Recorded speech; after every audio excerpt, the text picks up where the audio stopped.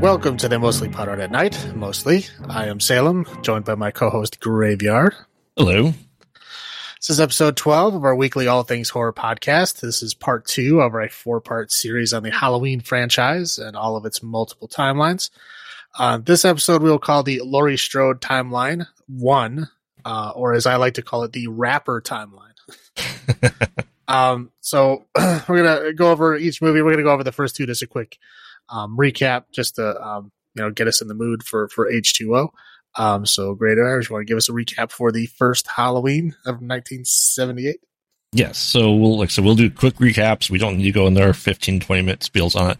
But essentially what we need to know is 1963, a 6-year-old Michael Myers kills his sister in their house, gets institutionalized for 15 years, 8 years trying to be reached to, 7 years trying to be locked up forever. In 1978, Halloween night, he escapes, goes to Haddonfield, starts stalking our protagonist, Laurie Strode. We kind of see her going through her day-to-day life for Halloween. She drops off the key. Her dad's a real estate agent at the old Myers house where the murder happened 15 years previously. We get a lot of stabbing shots with her friends, and our kind of first point of view of a killer following her around with her friends. She babysits Tommy, which and her friend babysits Lindsay, which will come and play in other timelines and recaps. And then her two best friends and one of their boyfriends get murdered. Michael Myers comes for her. She gets a cut in the arm, falls down the stairs. Meanwhile, we're seeing Dr. Loomis, trying to hunt down his patient as he's escaping, just failing miserably at understanding this patient he had for 15 years. He fails at a lot of things. Yeah, yes, he does.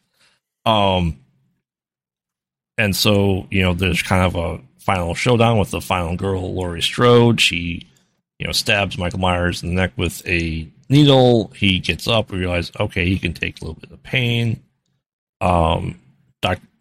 Kids go out screaming that she's babysitting. Dr. Loomis comes in, and while, she pulls off his mask while he's putting it back on, Dr. Loomis shoots him once. He staggers back in the room. Then he's just standing there, heavy breathing. He shoots him 5 more times. All that, as movie physics tell you, when you get shot, you go backwards, obviously, and kind of falls off the second-story balcony onto the ground. Laurie Strode asks Dr. Loomis, was that the Boogeyman? He says, yes, it is. Yes, it was. He goes out there to check on him, and he's gone. And for our scoring system, we're still doing number of butcher knives out of 10. I gave this movie 10 butcher knives out of 10, and Salem gave this 9 out of 10 butcher knives. Yes. Okay, and then we'll go into Halloween 2. Halloween 2 literally picks up at that exact moment where he flies out the window, lands in the front yard. Dr. Loomis goes to check on him, and he's not there. He's gone. So Dr. Loomis, runs back to the cop, screaming about how he shot him 6 times. And they're driving around, trying to look for him. Meanwhile, Laurie gets, put in an ambulance and taken to the hospital because they added another stab. I don't remember it happening. I know she got stabbed in the arm, but she got stabbed. They say it was like threatening in some way. Yeah. So they need to take her to the hospital. So she goes to the hospital. She's kind of like in shock. She's, not really making a whole lot of sense, and she's mainly stays in her hospital bed for the most of the rest of the movie. But Dr. Loomis, they're trying to find him. Eventually he gets pulled back to his mental hospital, sanitarium, whatever you want to call it. Yeah.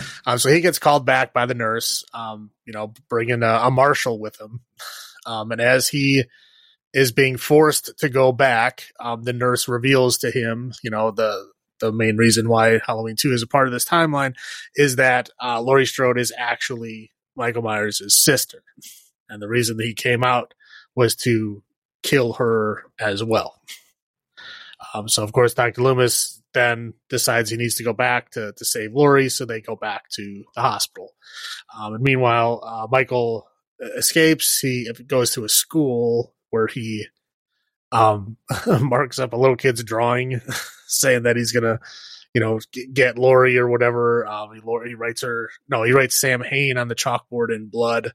Yes. He stabs the kid's drawing with his knife or something that he stole from an old lady. Yeah, he stole from an old lady making a sandwich.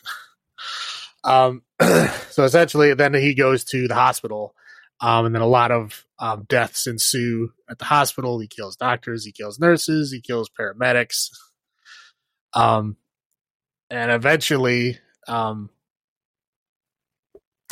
he makes his way to Laurie. Kind of back and forth occurs. She leaves and tries to hide. He goes outside and finds her. That's when she sees, the power's been cut. The phones are out. He slashed all the tires of all cars in the parking lot, so there's no way out. And then as she's going back in, that's when Dr. Loomis finally gets there. And then they have another standoff where the Marshal and him shoot him a bunch of times, and they think he's dead. And of course, the Marshal goes check on him. He gets back up, kills the Marshal, and then Dr. Loomis and Laurie are running and escaping. He's chasing him through the hospital. They end up going into a surgery room or something. And Laurie ends up shooting him in the eyes and blinding him, and he's swinging his knife all wildly around. And then they figure out that if they open up these canisters of oxygen and ether, the hissing is making him swing his knife in that direction. So they kind of do that back and forth to where Laurie gets out of the room. And then Dr. Loomis tries to sacrifice himself and get him to come by the ether, and then he lights a lighter and they explode. And then that's it. And the credits roll is where they show Michael's burning face and mask. But the main thing we need to get from that is that he is Laurie Strode's brother. Yes. I think that's it. Did I miss anything? No, that's it. Do you want to give the knives? Yes. And then you gave this movie a 9 butcher knives out of 10 rating.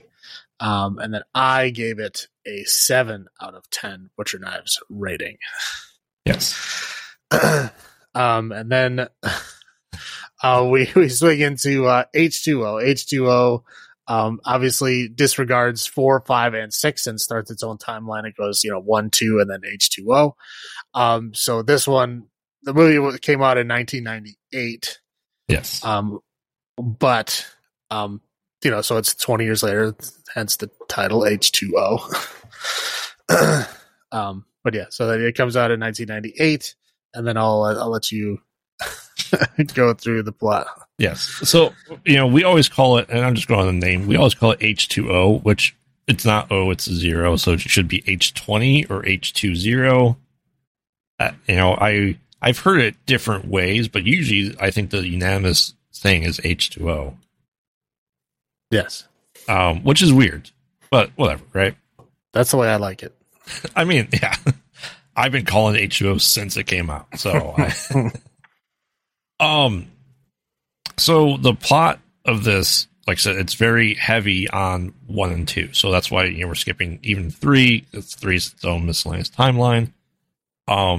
So we start off with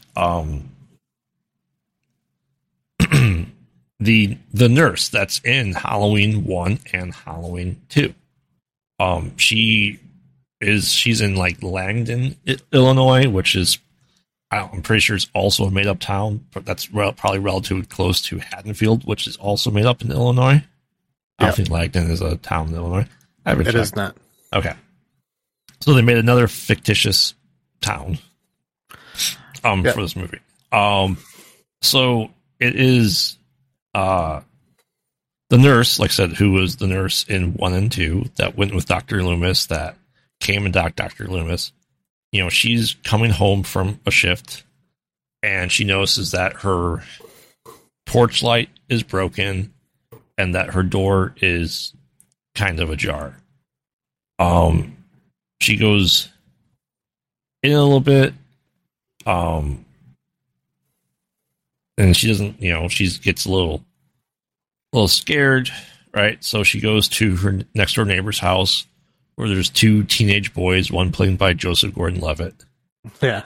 Not introducing him. A baby Joseph Gordon-Levitt.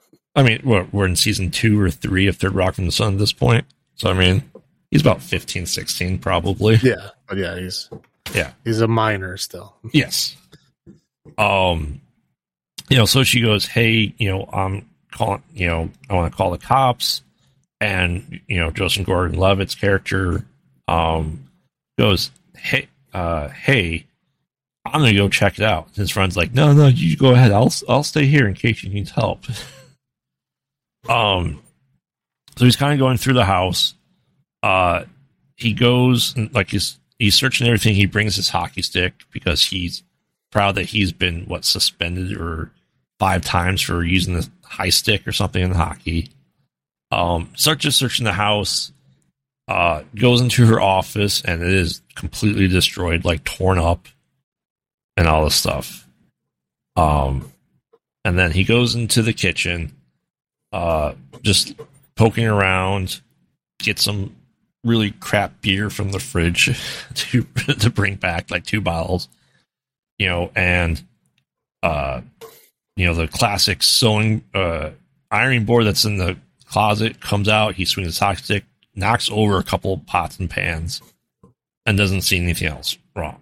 He goes, yeah, they really went and did a number, did stuff in your office. They really did a big number on the kitchen. I like that he says that. He's only knocked over a couple of hanging pots and pans. He's nobody's fool. He knows the score. Right.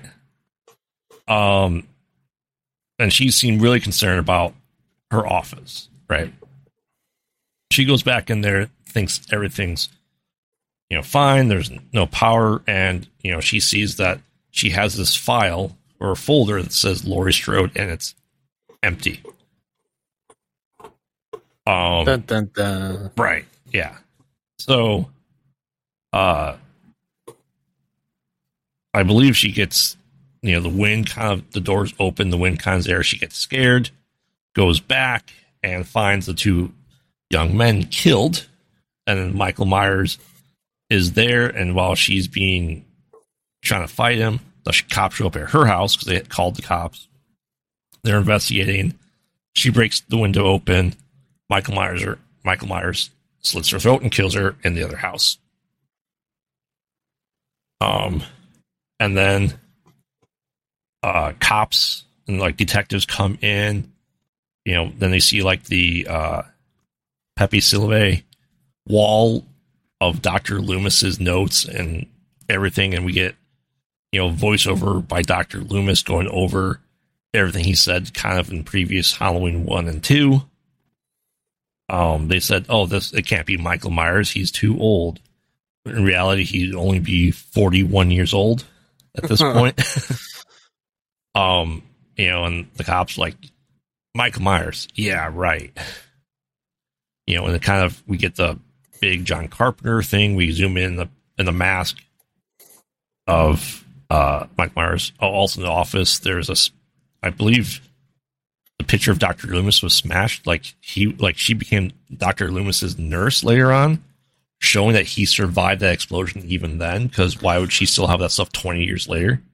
Right. It's bizarre that they did that, right? Right. It's bizarre. Like, why would Dr. Loomis even have to survive? You don't even have to have him live, but I get whatever. Right. I mean, Donald Pleasance died while doing First Michael Myers, so it was still kind of showing his legacy. It's still a way to have his character there, and he still clearly lived, because why was there big emphasis on him 20 years later if he died in that fire? So right. I took it as he survived and still continued to do research on Michael Myers until he died, say in real life 3 years previously. Right. So then we get like a haunting dream, a point of view of someone going through a school, and you can tell it's a dream sequence, and someone writes Laurie Strode on the chalkboard and knife through, I believe, Josh Hartnett's picture. Yep. And then we see Laurie Strode wake up screaming, "It's all a nightmare," blah, blah, blah, right? She gets up, she goes, for coffee and vodka, as you do. And we are introduced to our, to Jonathan, to John, as she says it a lot in the movie, like that.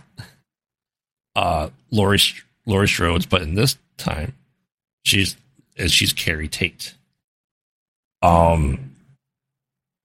She's like, here's your dad birthday card from you. It's a couple months late, but he still had his happy 17th. And her son's talking about going to Yosemite. Yeah, it's like a school field trip. Yeah, they're at a private school, a private high school, where they have on-campus housing, on-campus staff. She's the head mistress of the school. And he really wants to go because all his friends are going. And she goes, "Not today, John. Not today." You know what day it is? And it's like, Michael Myers, that was 20 years ago. He's dead, blah, blah, blah.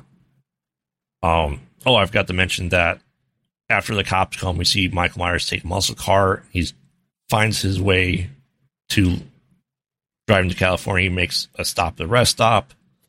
His tires are completely worn from his 1,200-mile drive. Right. I imagine him stopping for gas. Right, but his mask. 1,200 miles destroys tires completely? I don't think so. You can go 2/3 of the country on the same pair of tires. Well, I think they were just trying to show that he was nonstop. Just continued to keep going no matter what happened. Yeah. And there's a mother and daughter that go to a rest stop. They had to use the boys' room because the girls is locked, and Michael Myers comes in, takes the keys, and you think, oh, he's going to kill the mother and child. No, he just takes the keys and then drives this, I don't know what, 1945 pickup truck.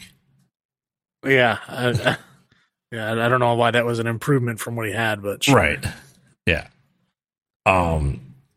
Anyway, so back to that, we get introduced to Josh Hartnett and his group of friends, the new high schoolers, and all that stuff, right? Carrie Tate now, aka Laurie Strode, is a teacher, and they're talking, and this is where I got confused. They're talking about Frankenstein, the book. Right. Right. And so it's kind of the same thing that Josh Hartnett's girlfriend looks out the window, and through the gate, she sees Michael Myers standing there, like in English class, just like Laurie Strode had in the first Halloween. And they're talking about fate and determination, that it was, who was the real monster, and they had to have this showdown in the book Frankenstein. Kind of big, heavy plot detailer there, right? Right. So, all his 3 other friends are all not going to Yosemite. He sneaks out, tries to get all this stuff. She's still heavily drinking. We get to meet her boy toy, who's also a teacher there. They're getting serious, and she's just having she's seeing Michael Myers kind of everywhere she's at, and her methodology is to close her eyes and he disappears, right?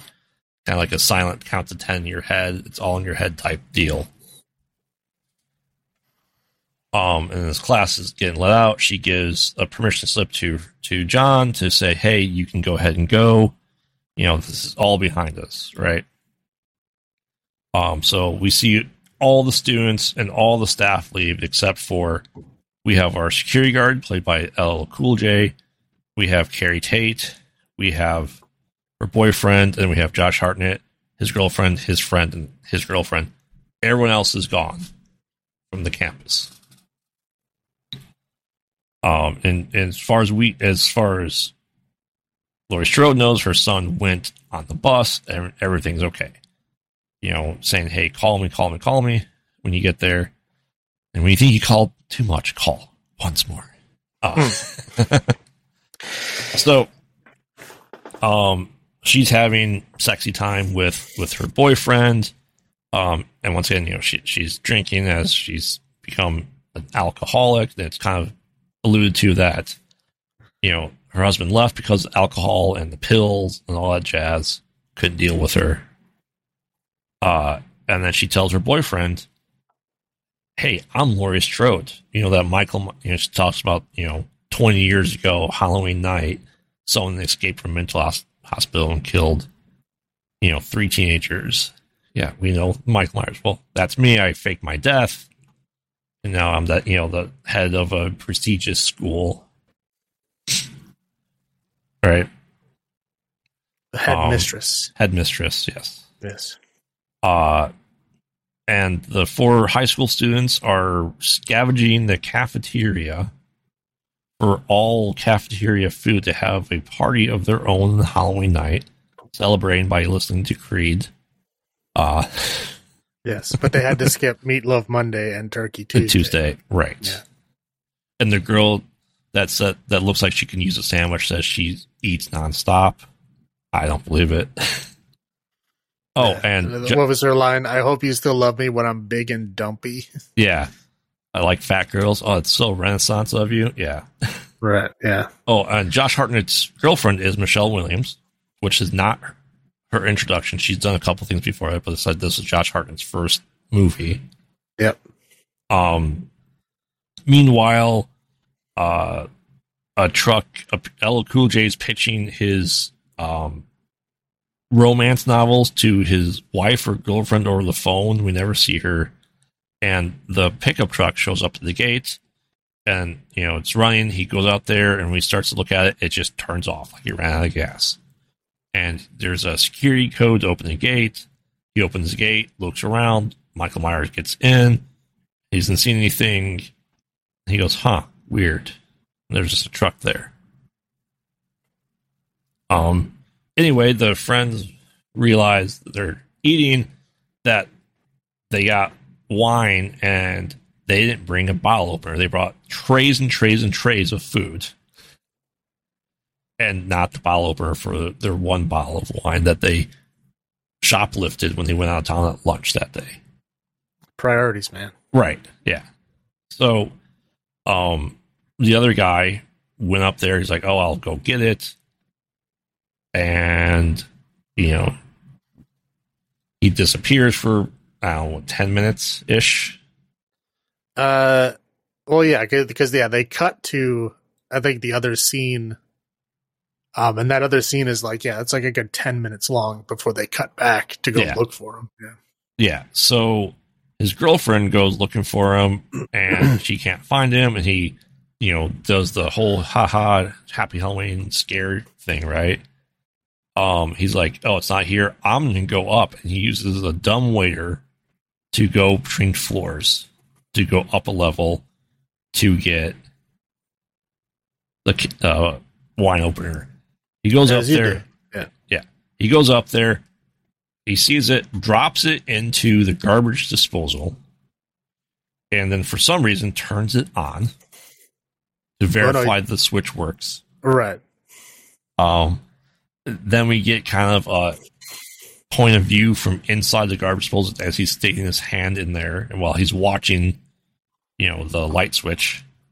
Right. Now this is an odd shot because, it's like, to set that shot up, that's like money, right? Yeah. I don't know why they bothered to do that. Like, I thought for sure somebody was going to get ground up in that thing. Right. And it was it. They just showed his hand fumbling around trying to get the wine bottle, the bottle opener, and that was it. Right. And you think if they're good students that they realize you can just use a screw and a screwdriver, they're in the maintenance area, and just pop it open and not have to worry about all this crap. Haven't we all opened? They're high school kids. Haven't we all opened a bottle of wine the not right way just because of necessity? Well, I wasn't fancy enough to have wine, dude. No. I couldn't tell you. I'm just saying. When we were drinking wine, we were drinking Boone's Farm, which has a twist off top. Or from a box, yeah. Right. So we didn't worry about no corks. Yeah. So he, Michael Myers goes there. He turns around, and then we get the worst looking Michael Myers mask because the lighting was so bad. They decided to do a CG mask for Michael Myers. Is that what it is? Yeah. because I was looking at it and it looks like, it doesn't look CG, but it looks like a bad mask that they tried to airbrush. Yeah. To make it look like it had shadows or something, but it like with the lighting, you can obviously, right. You can obviously see that it was just airbrushed on, and it looks super fake. It looks, I was like reminded of how, like some like cheesy Japanese horror movies are. Yeah. Like where they have those really white masks that like don't get shadows right. Right. You know, and they're supposed to be creepy, but it reminded me of that. Well, see, that's what happened. It didn't get the shadows right. So they actually used CG for that mask. They had the mask. They shot it, and it was, this looks like shit. Let's do CG on there and make it airbrushed to have cheekbones. Yeah, because it seriously, when you look at it, it just looks like a white mask that they airbrushed lines on to make it look like it had more substance than it did. Yeah. Now, don't get me wrong. It was on for a whole 3 seconds, and that 3 seconds was enough to see how horrible it was. Yeah, I noticed it. I don't even give a shit about his mask, but I was like, wow, that looks bad. Right. That is terrible. Right. And the first time I watched this, I never noticed it. It's only been the past couple, 10 years when people pointed out, I'm like, oh crap. Yeah, that's right. Like, holy crap, that's bad. This is the first time I ever watched it, and nobody told me that ahead of time. And I saw it. I was like blind, it's clear as day. I mean, I watched it on VHS, so maybe it didn't matter then. Well, that's going to be one of my complaints for the next one. Yeah. So then we see him, and then we don't see what happens to the guy. Right? And all of a sudden the dumbwaiter comes down. The girlfriend is still on the floor waiting. She opens it up. His head's down, opens up, and looks like the bottle opener was used on his neck.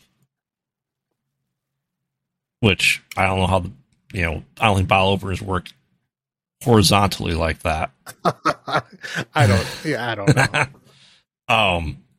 And then, she turns around and Michael Myers is there. She's like trying to escape, and she goes in the dumbwaiter, gets in there and starts to call it up. She gets stabbed in the leg pretty deep. Yeah, it was a good stab. Yeah. And she's going up there, and, he goes, he point of view of him looking up, and she's trying to get out. Somehow her legs got stuck under her dead boyfriend. Yeah. Michael Myers cuts the rope, and it severely crushes her leg, because that's the only part that you can get out, to the bone crush, right? Yeah, it was like flapping. Yeah. It was like hanging off. Right. Then, she's crawling away. He comes up, puts his foot on her neck and stabs her multiple times in the head. And we hear screaming, and somehow they hear it while listening to Creed and making out in the basement. Well, yeah, I mean, you ever hear women scream super loud, especially high school girl age? Yeah, you can hear it through walls, man. I mean, I'd try to hear anything else through Creed. Meanwhile, they're talking, Laurie Strode / Carrie Tate and her boy toy, she's like, something's wrong. Are they at Yosemite now? She looks at, she tried to use the phone. The phone lines are dead. Tries the other phone in the house, and believe it or not, that phone line's also dead, because I'm pretty sure it's the same phone line. Well, hey, back in the day of cordless phones, sometimes the cordless phone would be out of batteries or something. So you'd have to go check the other one to make sure it wasn't just that phone. So I defend her. Well, I never had cordless phones growing up. My parents had the rotary phones for most of my life. Oh, I mean, we had a rotary phone too, but we did have a cordless phone. She goes in his closet and sees his backpack still there. She gets a gun, and they're going to start looking for the kids. Right. You'd think she'd have a better gun. Yes, I would agree. I mean, that was like your cheap Saturday night special junk gun that she had. But right. So Josh Hartnett and Michelle Williams go, and John and Molly go investigate. They see blood trail. They turn on, go in the closet, and she's whatever her name is. I don't remember her name. She's that unimportant to me. The other girl. I thought, wait, who? What? His girlfriend? No, Molly is his girlfriend. The other girl that got killed. Oh, I don't. That was hanging up by the light bulb because, we all know hanging light bulbs are that strong. Well, she's a human light bulb now. Right. Yeah, essentially. And, they go, crap. They're trying to get away. Mike Myers starts chasing them. They lose track of him. He pops up from above. He had the high ground. He stabs Josh Hartnett in the leg. Michelle Williams / Molly gets a good clock on him with a rock. Right. Yeah, that's fair. And so they go to a gate. They're trying to get the keys because you have to fumble with keys. And you have to. Right. How else are you going to build suspense without not knowing what key does at the opening of the lock? Right. So they get into this gate that the door inside is locked, and she drops the keys on the outside of the gate. Mike Myers tries reaching through this very flimsy gate and slash him, but he doesn't reach them. Then he starts going through the keys. So, Laurie Strode sees them and lets him in, and then Michael Myers gets through the gate, and they stare at each other. He does a little hell tilt, and you have through the porthole, essentially, right on the door. And she pulls out a gun, goes pull out her really crappy gun from her pants, and he's gone. Right. Well, that was also significant because that was the first time that she actually saw him. Right. Yeah, realizing that he's back. Right. So they're going around, she hides them in the closet like she did to Lindsay and Tommy in the first one. Mm-hmm. They're walking, trying to find them. They find some open curtains in the area. All of a sudden, they see a shadowy figure turn the corner, and the boyfriend takes her gun and shoots the figure a couple of times, and it turns out to be LL Cool J. Seemingly missed all of him, but his head was bleeding a little bit. That was a lot of it. That was a pool of blood. Yeah, he was only there for 5 seconds. So yeah. And she goes, crap. So she turns around, and Michael Myers comes and stabs her boyfriend through the back with the blade poking out, kind of like the nurse with the scalpel on Halloween 2, to the point he's covered in blood and just convulsing, going through his nervous system. She kind of, she gets stabbed in the same spot, essentially, slashed in the same spot, which they point out that she has that scar, right? Yeah. That little scratch she had that became the huge scratch that needs sutures and all that stuff in Halloween 2. Right, yeah. She, hits them with a fire extinguisher, runs away, gets the kids out, puts them in the car, says, go down the street to whoever's house, get the cops. She sends them away, and then she closes the gate and then hits the keypad once with a rock. Does a badass move, kicks in and gets a axe. Yep. So she's kind of hunting him, going, Michael, and she's becoming the predator, right? Kind of, she's hunting him. She goes down the hallway, and he's hanging from a pipe by one hand, completely out of view. But I don't think the ceilings were that high. She turns around. He was planking. Yeah. Turns around. Hand, yeah. Hits him. Super strong. Yeah. Hits him pretty good with the axe. Very solidly. Then she runs away. She goes into the kitchen. Starts getting knocked over a little 5-pound tray cart. Starts pulling bush knives, and she starts throwing them at Michael Myers like she's practiced, throwing knives, but clearly she hasn't. Well, yeah. I mean, only one stuck in the wall, but Yeah. and none stuck hit Michael at all. So Yeah. So Mike goes to stab her. She uses the drawer to block it. She knees him in the groin, and it does nothing. And she escapes again, but she takes a couple knives with her. Michael Myers trying to find her. She comes and stabs him. I don't know what, eight-ish times. I don't know. It was a lot. Yeah. Sorry, I missed the part where she was hiding under tables, and she stabbed him with like a flagpole, and he was trying to swipe, and she's tricked him by kicking a chair next to the table she was already at. Yeah. Anyway, then she stabs him. He falls onto a table that she was in the cafeteria that he was at. You know, the knife seems to be stuck in him. We cut it, and she's pulling a knife out, all of a sudden just like draped on him. Yep. And she goes to stab him again. LL Cool J appears. He's dead. He's dead. That's right. Instead of, letting her finish the job, paramedics show up. They put him in the body bag. She's getting attended to. The coroner's wrapped him up. She takes a gun, takes the coroner truck with Michael Myers in the body bag in the back. She's driving around, watching and seeing if he's going to move. And through the body bag, he starts moving, trying to open it up. She looks back, and he stops immediately. Like, he knows that she's looking at him without being there. And then he does it again. He starts opening it. She finally sees it through the rearview mirror. Imagine using that. He's attacking. She slams on the brakes. He goes flying through the windshield. Get up. She hits him with the...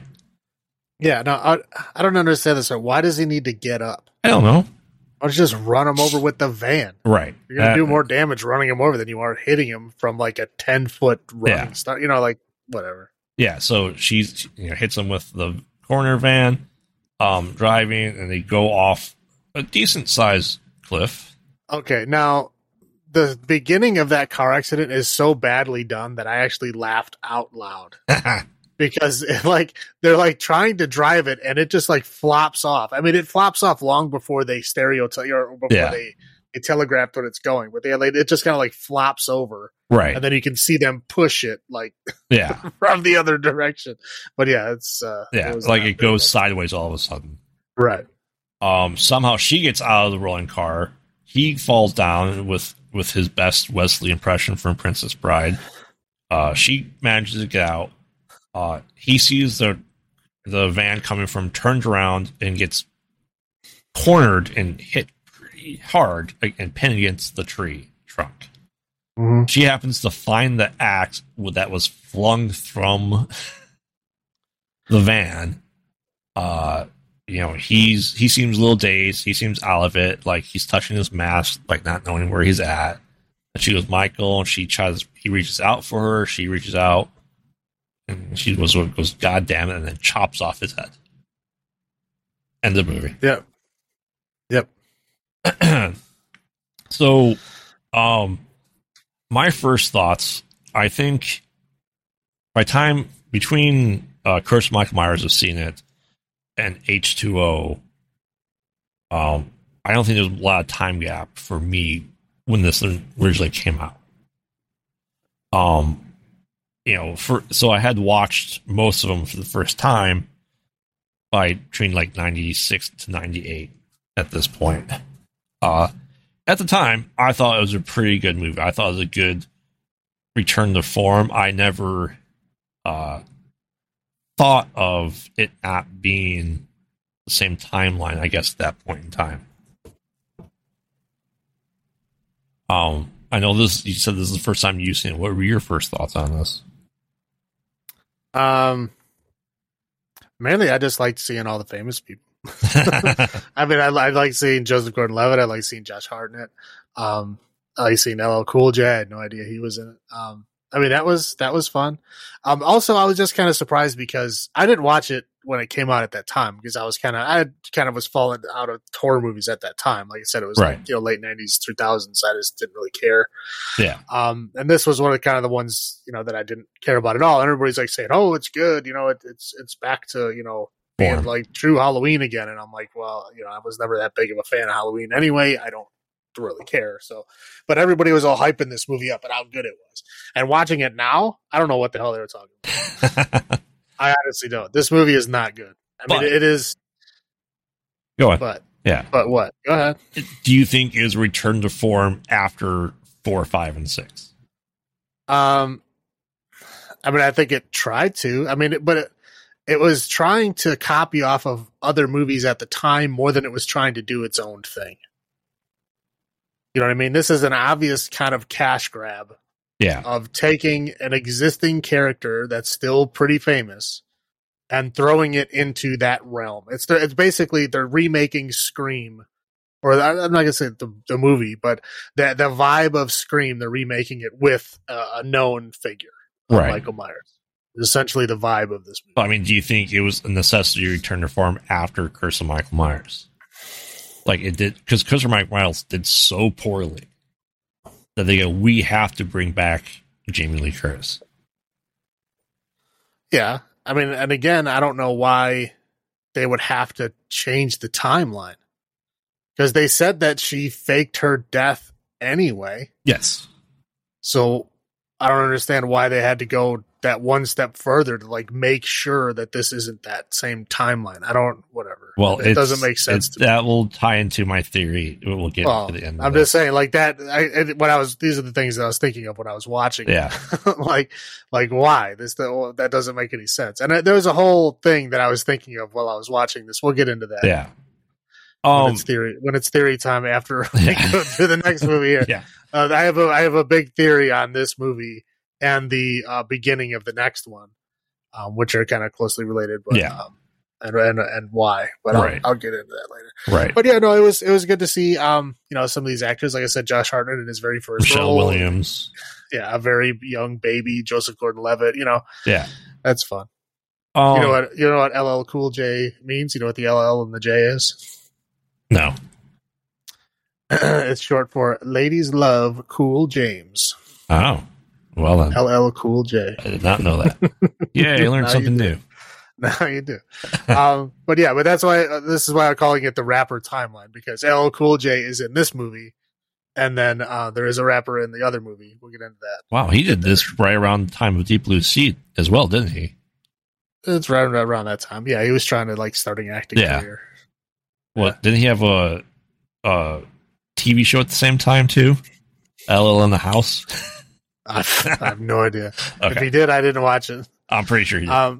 But he's a decent actor. Like he did a good job. Like this is like I mean he could have had a career as an actor, because he did. He didn't seem out of place at all. He didn't seem like a rapper trying to act. He was just an actor. He did a great job. And like I said, I've rewatched this every year. And like I said, even for this, I rewatched this again this weekend. And like I said, I'm not catching much new because I've watched it every year since 1998.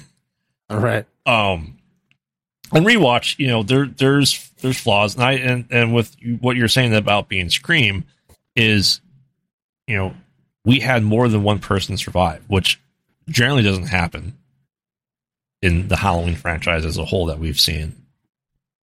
No, but that's what I'm saying. Is they're going back to the tropes of this time period. Yeah. Where there's always the final person alive, and at the last second, the person you thought was dead comes in to save them. Like that, every movie that came out in this time period did the same thing. The fake out death. Right. Yeah. But like I said, the rewatch, I can't get past The Mask anymore now that we have it in Blu-ray. Yeah, no, it was one of the things I definitely noticed, is that the mask and the outfit for Michael was terrible in this. Yeah. Well, I mean, it is something I'm going to continue to watch every year until I die. Let's face it. So for me, rewatch. I mean, would you rewatch this again? On your own free will? On a long enough timeline? Sure. Is it something I'm going to watch every year? Hell no. Okay. But do you think it has any rewatch value? I mean, sure. I mean, again, I'll get into my timeline. I'd watch it again to see if my timeline fits, because I'm putting all the pieces together after the fact. I'd like to watch it and see if they fit at that time. But yeah. Yeah. All right. So lore wise, do you think there's anything new? No. And they like went out of their way to make sure there was nothing new. Correct. There was no explanation at all on how Michael could have survived. Nothing. There's no explanation of how, after 20 years, that he. Well, okay. I forgot to mention why he went after her at this point in time. He killed his sister when she was 17. He went after Laure when she was 17. And the file that he just found the day before Josh Hartnett's character was 17. So he kills people, tries to go after people when they're 17 on Halloween.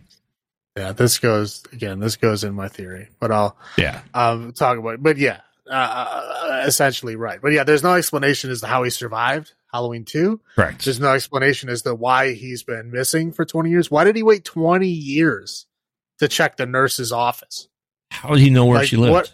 Right. Well, what has he been doing? Again, if this is the same timeline, it makes sense, right? Because he was like doing cult shit for a few years. You know, he was like trying to hunt his granddaughter for a few years. I mean, like this stuff, you know, he was busy doing that kind of stuff. And then when all that shit was over, then he was like, he might have heard or whatever rumor or something that she might be still alive. So then he's like, oh, let me check out the nurse.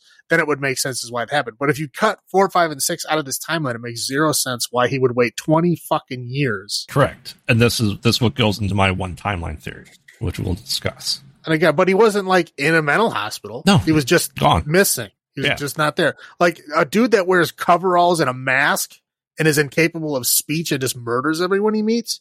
Right. How does he stay out of the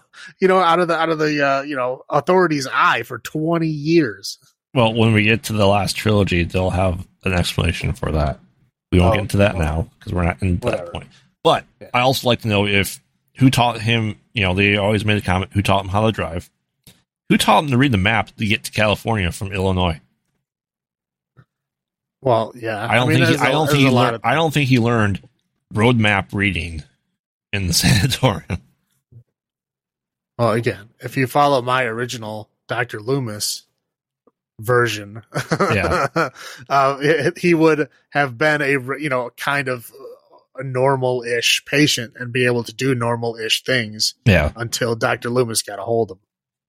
So I think then we can say there is new lore, is that the new lore is at 17. He goes after when someone in his family member turns 17, he goes after him on Halloween. Okay, which is immediately abandoned after this movie. Well, yes. So it's not lore. it's the lore of this movie, which again plays into my theory later. Yeah. So yeah, it's a lore for this movie only, but not a lore into the franchise as a whole. All right. So I'm gonna get into my highlights first, and we'll go into your highlights if you have any. Highlights for me is I think we finally see Laurie Strode the way she should be. Because she was the cowardly final girl. I wouldn't say cowardly, but the victim, final girl. Yeah. She did nothing in 2. Now we get to see her as a badass. Yeah, well, like I said, I think we talked about this when we were talking about Halloween 2. I think they unfairly took away what strength she had in 2 and made her just like a whimpering victim. Yes. And I like that we got that. I like that we got, all right, you know, he's come after her, you know, twice in the same night and again, and she's not taking the shit anymore. And she's doing it on her own terms. That she became the hunter. And I liked that. I liked the strong Laurie Strode / Carrie Tate.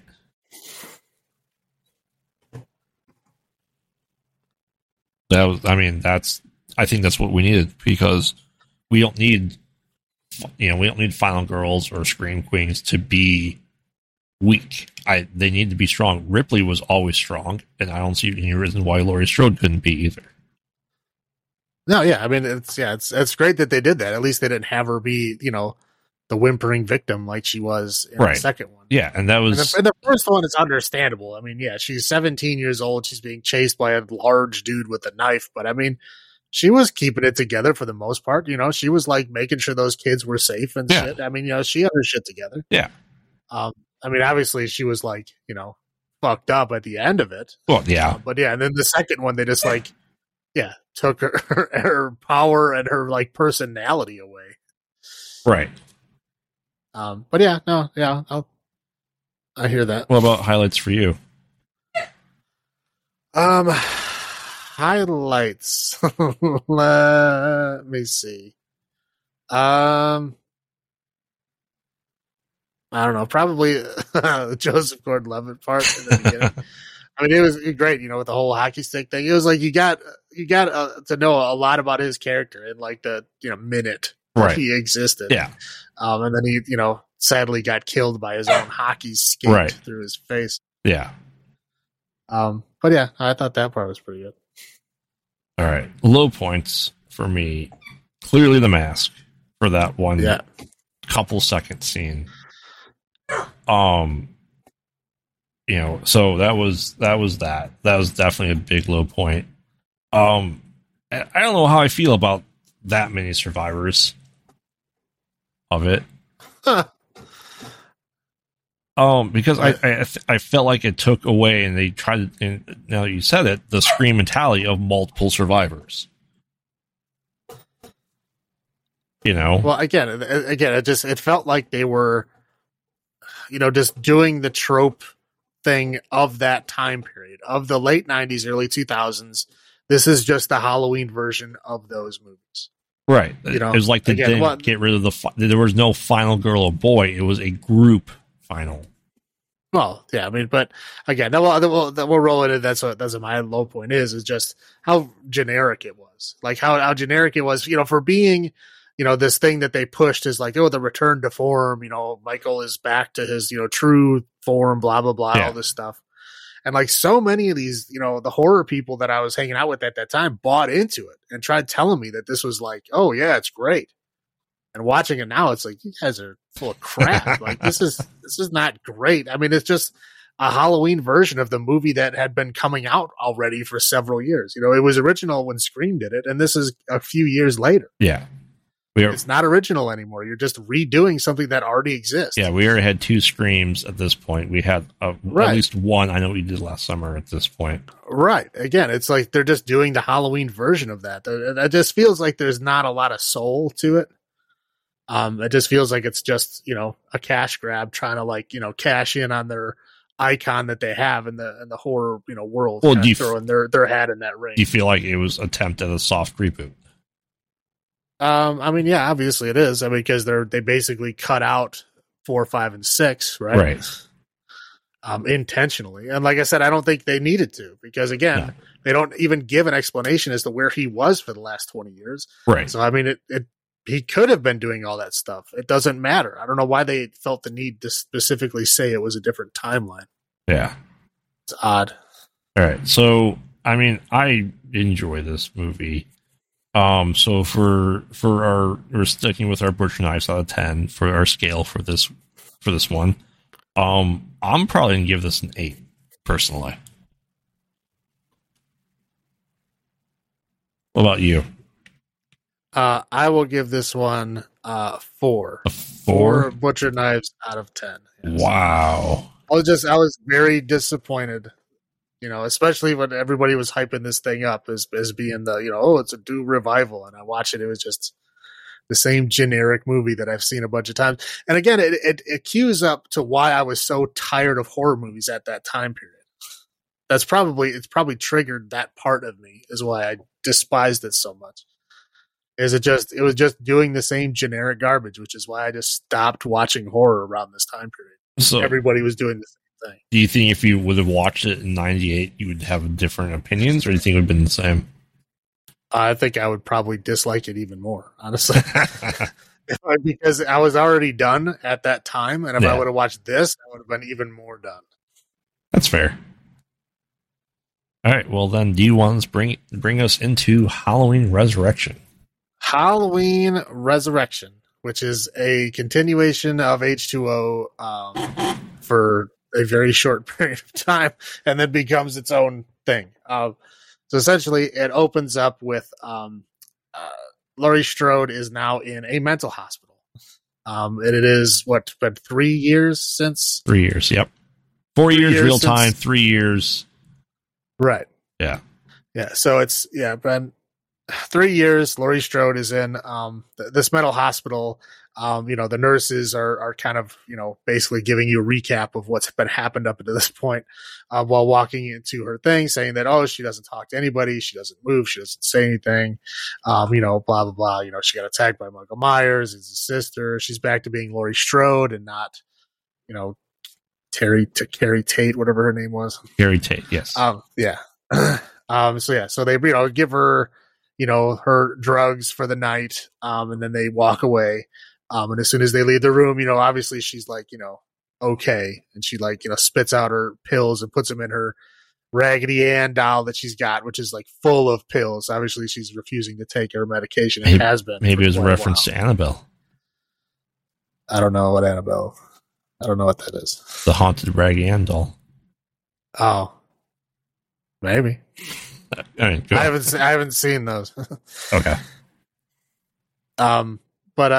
Yeah. So there, she's like watching out the window, like waiting for Michael to come back, and of course he does. Yes. And again, there's no explanation. There's no anything. There's no any attempt to intro this at all. He's just back. Period. That's it.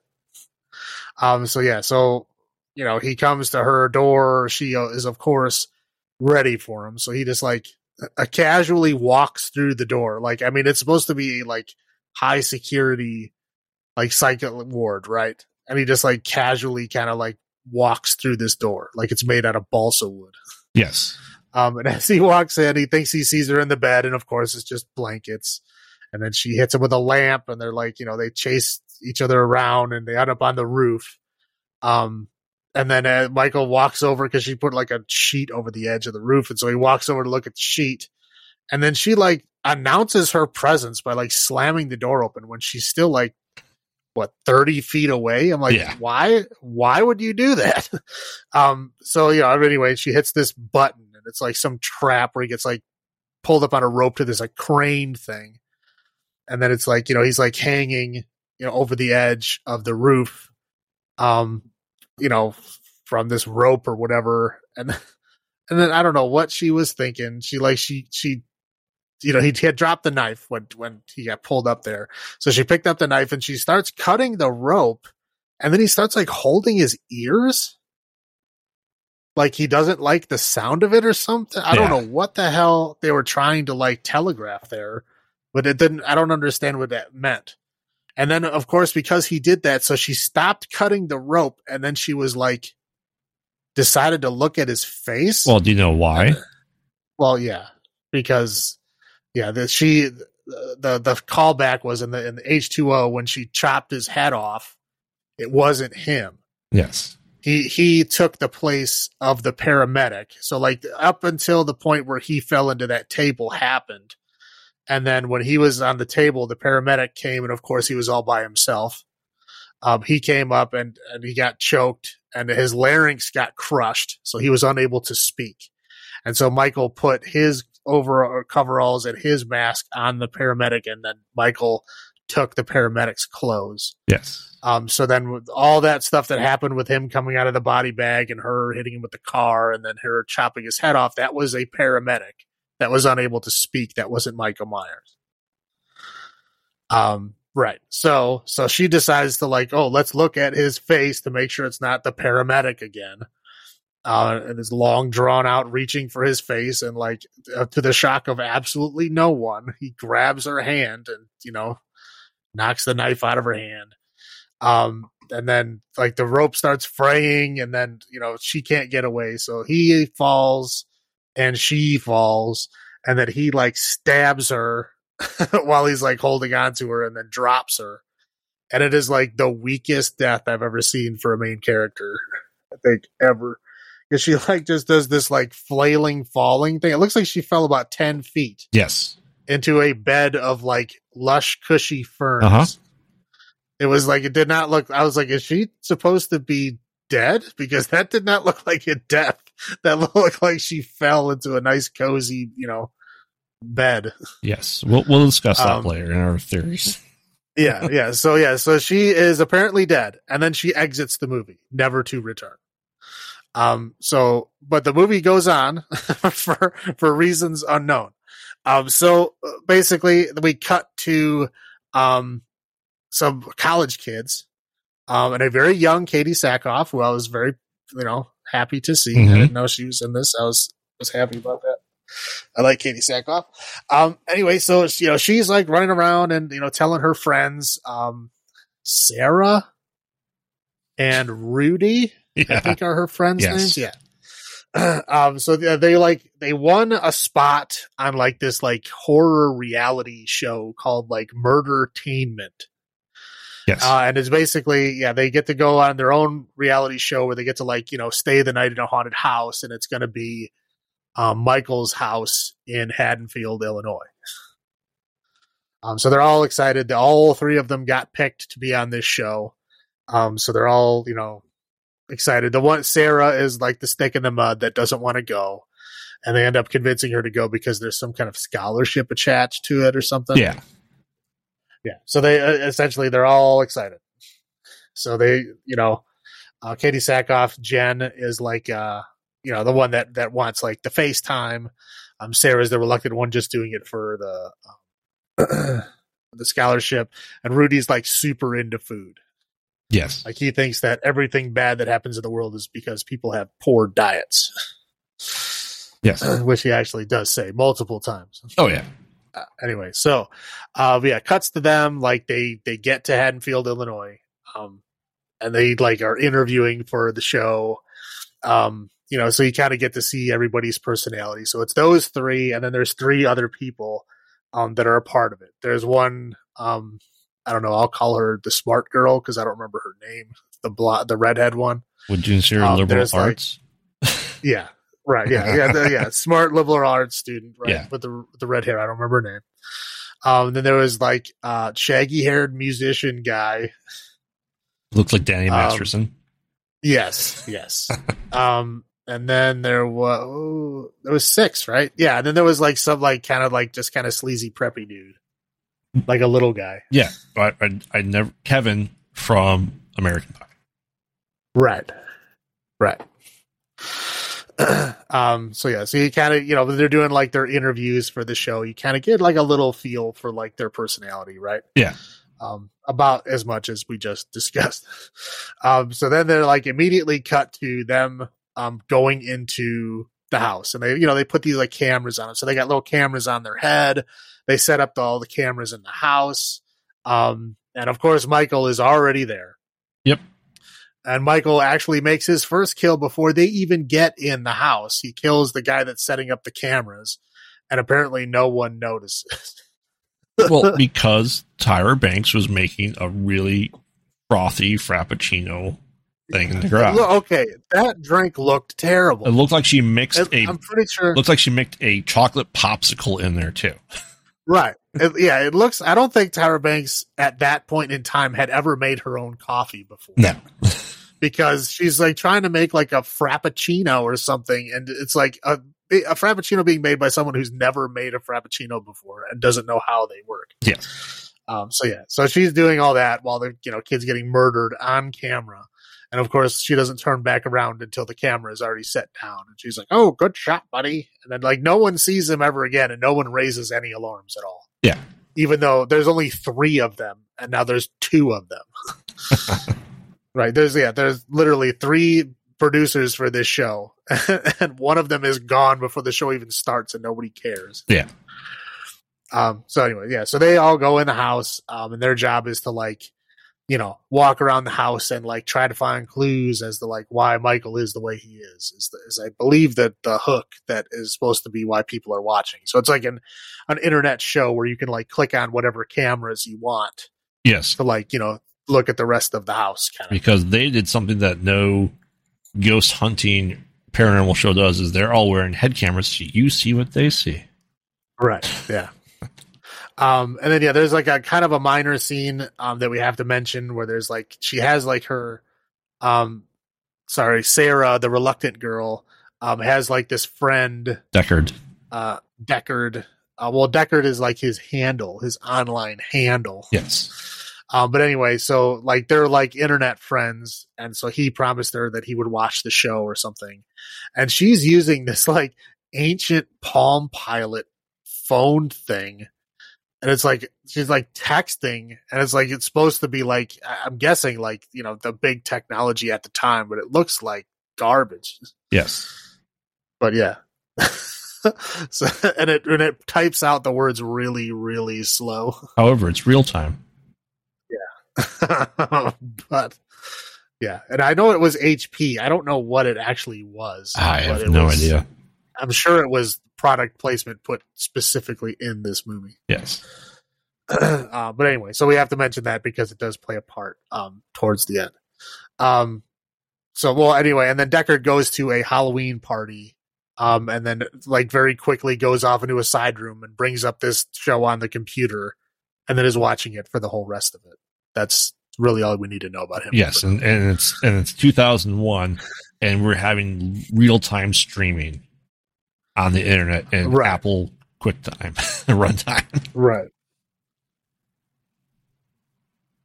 Right. Yeah. I mean, it's not very believable, but yeah, whatever. That's the premise for what's going on. So the the people are like, the six of them are like looking through the house. They kind of pair off to where it's a smart girl and musician guy. Then it's Jen and creepy preppy guy. We'll just call him Kevin. I don't know. I don't remember his name. I'm going to call him Mr. Hands. Mr. Hands?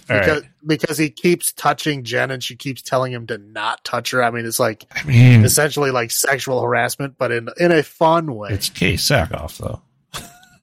I'm just saying, but it's like this in the early 2000s when this was still like okay, I guess. Well, he kept trying to get her to do all these things on camera. Yeah, exactly. Again, this is why I call him like, Mr. Hands. He's like the creepy preppy. Let's what I mean? Let's call like, Mr. Hands. I'm good with that.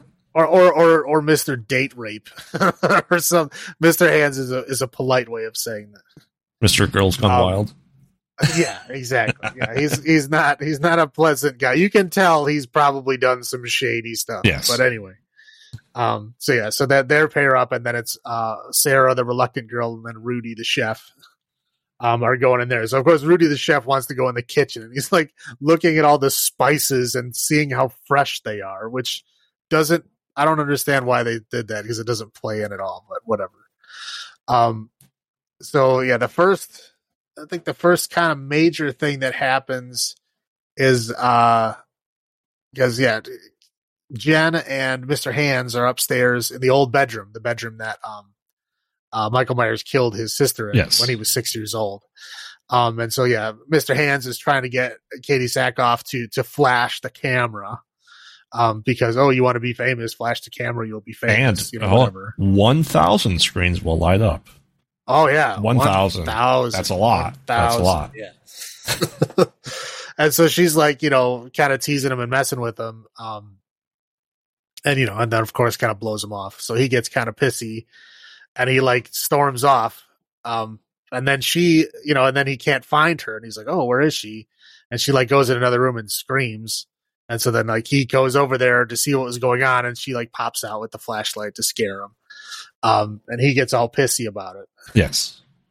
And he like leaves, and he like goes to this mirror, and he's like, "I'm going to get her back." Like, I'm like, dude, you just got scared. It's a haunted house. Like, I don't understand why you're so pissed off. But again, this guy's not a nice dude, right? So of course he's the first one to die. So Michael Myers comes out of the mirror that he's looking in and kills him, drags him into the mirror, the wall behind the mirror. So like he was like, in the walls, like it's the people under the stairs or something. And then kills him, right? Yeah. And then nobody really seems to miss him. No. Like I don't think anybody even realizes he's gone. Correct. Yeah. So anyway, Jen is like, "Oh, that's interesting. He's not here anymore." whatever, move on. Yep. And then we got smart girl, musician guy. We're like looking around in the basement. They find like this little like manhole looking thing.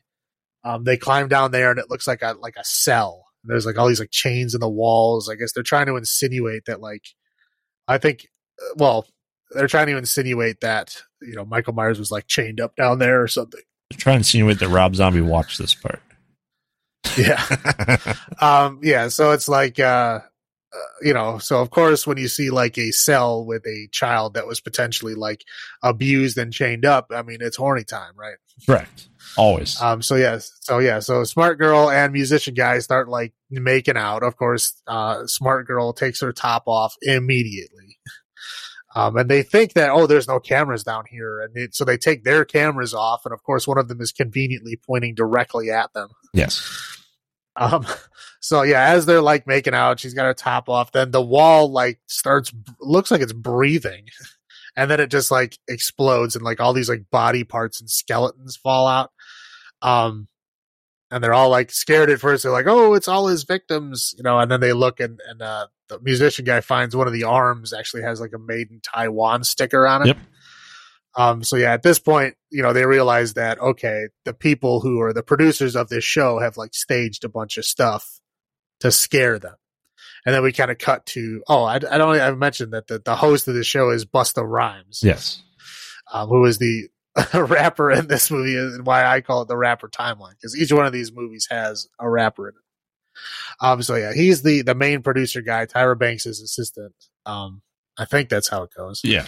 Appears to be. Anyway. So it kind of cuts to them like, you know, they're drinking wine and like celebrating the success of their show and like everything is working out. Like, you know, that collapse thing happened, you know, perfectly the way that they wanted it to. So, yeah. You know, I guess now we were all in the loop as to, you know, what's going on. This is just for ratings and stuff. Surprise, surprise. Yeah, some paranormal show staged. Imagine that. Right. So yeah, musician guy is apparently no longer horny and just leaves her down there. And she sees like behind where all the bodies fell down, there's like a light in the wall, like it actually goes further. And she's like, hey, there's something down here. He doesn't respond. doesn't care at all. So she just walks, you know, through this hole in the wall and finds out it looks like some old like sewer or like some old like, you know, tunnels or something, right? Whatever it is. But she ends up finding a bunch of like, you know, dolls with like nails through the eyes and like a bunch of like half-eaten rats and all kinds of other stuff like that. I guess they're kind of sort of insinuating that this is like where Michael lives. Yeah. And this is how he gets to like between the walls of his house is because he's like, you know, he's got like secret passages underneath his house and throughout the house. Yes, he's Bram's the boy. Right. Right. So, you know, she's walking around in there and of course Michael corners her. And at this point, like we see Busta Rhymes put on the, like he dresses up as Michael Myers, like he's going to go in there and scare them. Right. Yeah. And this is the first scene right after that. And I was like 90% sure that was Busta Rhymes, like pushing her back. I'm like, okay, when are we going to cut to like him going, oh, you know, gotcha or whatever. And it doesn't. And he picks her. It is Michael. He picks her up and like impales her on like this piece of fence. Yeah. Like a metal piece of a fence. And so she gets impaled and dies. Yeah. So I was genuinely surprised that wasn't Busta Rhymes at that point. So then now we go back. So now there's 4 of them. So then we go back in the house and they're trying to like, they're starting to see that like stuff is going on. Right. Yeah. So that at this point, Jen is like screaming upstairs because she, opened up the attic and found Mr. Hands dead, like bleeding, hanging, you know, from the attic. So she screams again. And they're all like, oh, whatever, you're just messing with us. And so, but they can see her. She's at the top of the stairs, but she's got like blood on her face and stuff. Yeah. And then of course, Michael Myers comes out behind her and they're like, oh my God, you know, it's Michael. They're all scared. So she runs downstairs. Michael Myers comes down after her. Musician guy comes out and like hits him in the back of the head with something. Yeah. And then we like find out that it's just Busta Rhymes and he tells them all to turn their cameras off. And he's like, oh, what the hell, man? Why are you hitting me so hard? We're just doing it for the ratings. Right, yeah. So that's what they're all now aware of what this is all about. Yep. Yeah. So that they, cut to Busta Rhymes leaves. They all turn their cameras back on, and then they just kind of, wander around like they think this is all fake now, even though Jen literally saw a body, but I guess maybe she thought it was fake or whatever. I don't know. Yeah. Yeah, so let's say I'm trying to remember who is, because it's Rudy, Reluctant Sarah, Jen, and Musician Guy. Yes. I believe Musician Guy is next. Jen is next. Yeah, because she's at the top of the stairs. The rest of them are downstairs. Because they were still believing it was fake, and then he comes out and then cuts Jen's head off. Oh, right.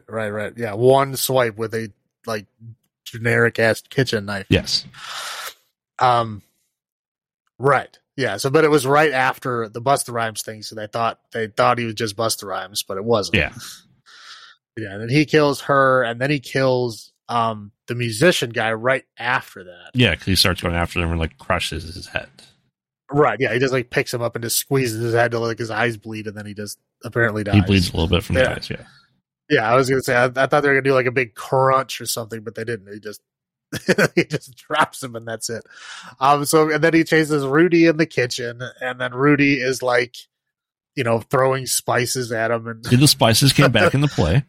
Right, yeah, he's throwing spices at him, and then he picks up two knives, and then obviously he thinks he's a sushi chef, and he's gonna chop them up. You so like he's sushi? Doing all these yeah, he's doing all these hibachi knife flips at him and stuff, and of course Michael just deflects it all, grabs the knives, and then stabs him into the door with both of his knives and another knife that he picks up on the door. So he ends up getting stabbed through the door with 3 different knives, and he does his his thing that he normally does where he stabs people into the wall and they just stick there. Hey, it took 3 knives this time, okay? Right, yeah, at least, yeah. 3 knives. He guessed the weight, and he knew he needed 3 and not 2. 2 wouldn't do it. Yes. Yeah, so then of course he's chasing Sarah, the reluctant girl, through the house. She finds Tyra Banks dead in the garage. She slips and falls on her blood. Michael finds her in there. She finds a chainsaw. She tries fighting him with the chainsaw. She hits him a bunch of times with the chainsaw, but it has no effect. And then of course the chainsaw runs out of gas. And then she was trying to fight with something else. And then Busta Rhymes came back in one more time, and he got stabbed. Yeah. Because he was trying to save her the first time, and then that's when she ran in the garage, and then Busta Rhymes comes back again. Right. You also forgot you also forgot when she's going through the house that she's calling out to Deckard, who's watching, and he's texting her on the live stream in real time to give her the location of Michael Myers. That's how good the internet was in 2001. Right. And that's how good with this HP Palm Pilot generic thing. Yes. Typed painfully slow. Yes. But yeah, they kept showing off that technology, which I'd never seen anybody with anything like that. No. So I don't think that ever took off. But that time period there was a lot of technology that never went anywhere. Anyway, yeah. So yeah, Busta Rhymes comes in and starts doing kung fu moves on Michael Myers, spin kicks, and he's it's ridiculous. Yeah. Yeah, and then they does he end up killing Busta Rhymes? I don't even remember. No. Yeah, so no, that's right. Okay, I remember him talking to the news people. Yes. So they end up they're fighting Michael Myers, and he ends up electrocuting him. He's standing in the blood. Sound wire. Yeah, he's electrocuting him with sound wires, and then he knocks him into other wires, and he just gets electrocuted from 10 different places at once. And then he's dead and on fire. And then they leave, and then they show him dead. They show his melted face in the the body bag. Or no, they don't show No. his melted face until the coroner later on. Yeah. But they do look at his face, Yes. like you said, but they don't show us what it looks like until later. Yep. And then they go to talk to the news people, and then Busta Rhymes is all like, oh, you're what? Michael Myers is not a soundbite. Yeah. Even though like he is the one who made a haunted house in his house, Yes. with like fake body parts and shit. Like, really? Yep. You're not on a high horse, but Yes. anyway, yeah. And then they cut to the morgue, to where she unzips the body bag and sees his melted face, and then as she's like, doing her job, he opens his eyes like he's still alive. Yep. But thankfully, they never made a direct sequel to this movie. Or did they? We'll have to get into that theory that's going to continue for me throughout the rest of these. So yeah, well, we can get there now. So Elfine, the movie is over. Yes. What was your first thought seeing this movie? Is this, do you rewatch this one with H2O? I have to. It's a sister movie. You have to watch Halloween and Halloween 2. You have to watch 4 and 5. Okay. You have to watch the H2O and this. Right. Well, okay. Well, 1 and 2, yeah, I get. Right? 4 and 5, yeah, I get.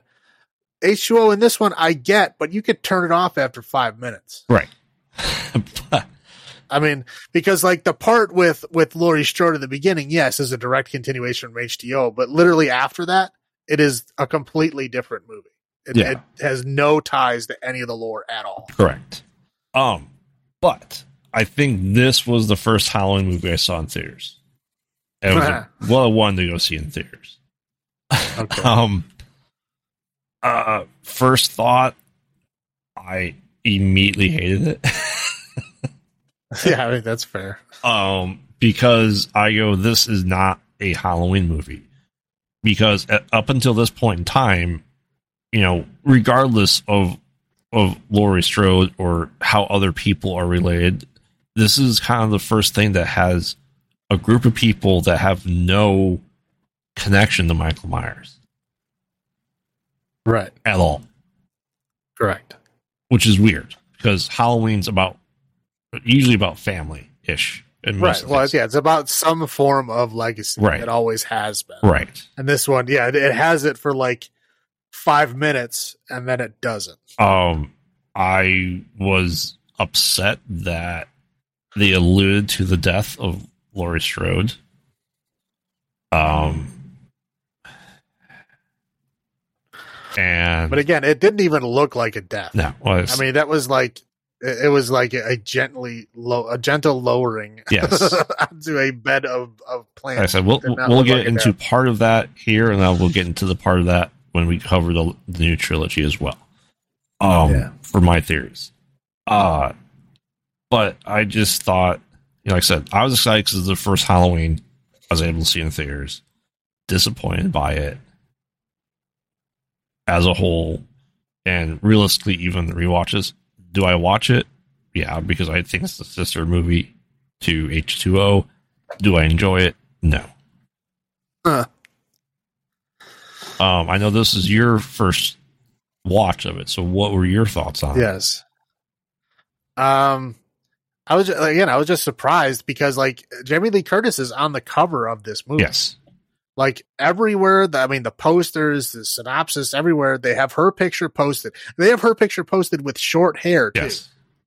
They have her picture posted with short hair as if she's like the main cast of this movie. Like it shows her with all the other characters as in like she's going to be a main part of this movie. And then she's dead. And I like literally at the end when Busta Rhymes kicked the door down, I was like, here's Laurie Strode. Like literally, I was like waiting for her to come back because it was such a jarring, weird death that it just brought her out of the story. Like I literally thought it was going to be her kicking down the door. Yeah. I was like, oh, she's finally here. And then it was Busta Rhymes again. He like literally came back twice. Yes. I'm like, ugh. Getting stabbed in the neck isn't fatal. Come on. No, not at all. Well, he was wearing coveralls, which I mean is the reason why Michael Myers survived so much. Yes, they're magic coveralls. Maybe, yeah, he figured out the whole thing. Maybe he found those coveralls in the basement. Maybe. They're his magical Michael coveralls. So, yeah, that was your first thought? Then Yeah, I just say my first thought is just very jarring. I was like waiting for it to tie back into Laurie Strode in some way. Like I was waiting for her to show back up with short hair and be like, like I'll take him down or whatever, something like that. I was ready for it to be like just completely done. It was bizarre. yeah. So yeah, it was like watching another movie. It really just felt like another script that they just tacked on that beginning part to get Laurie Strode out of the way so that they could have the rest of this movie happen. And then like the Michael Myers character could have been played by anybody. It didn't have to be Michael Myers at all. Do you feel like that they try to make this a passing of the torch movie? That they killed the legacy and they brought in the new final girl? No, not really. I mean, I don't think that was the purpose of this. I think the purpose of it was just to make money. Because they probably just had this script sitting around. They didn't know how to sell it, so they just attached, like they did with the Hellraiser ones that we discussed with those, so they just kind of tacked on this, Michael Myers element to this movie that really has nothing to do with Michael Myers at all. Right. I mean, you could easily rewrite this as any other scary serial killer person at all, right? And it could have been anybody. It didn't matter.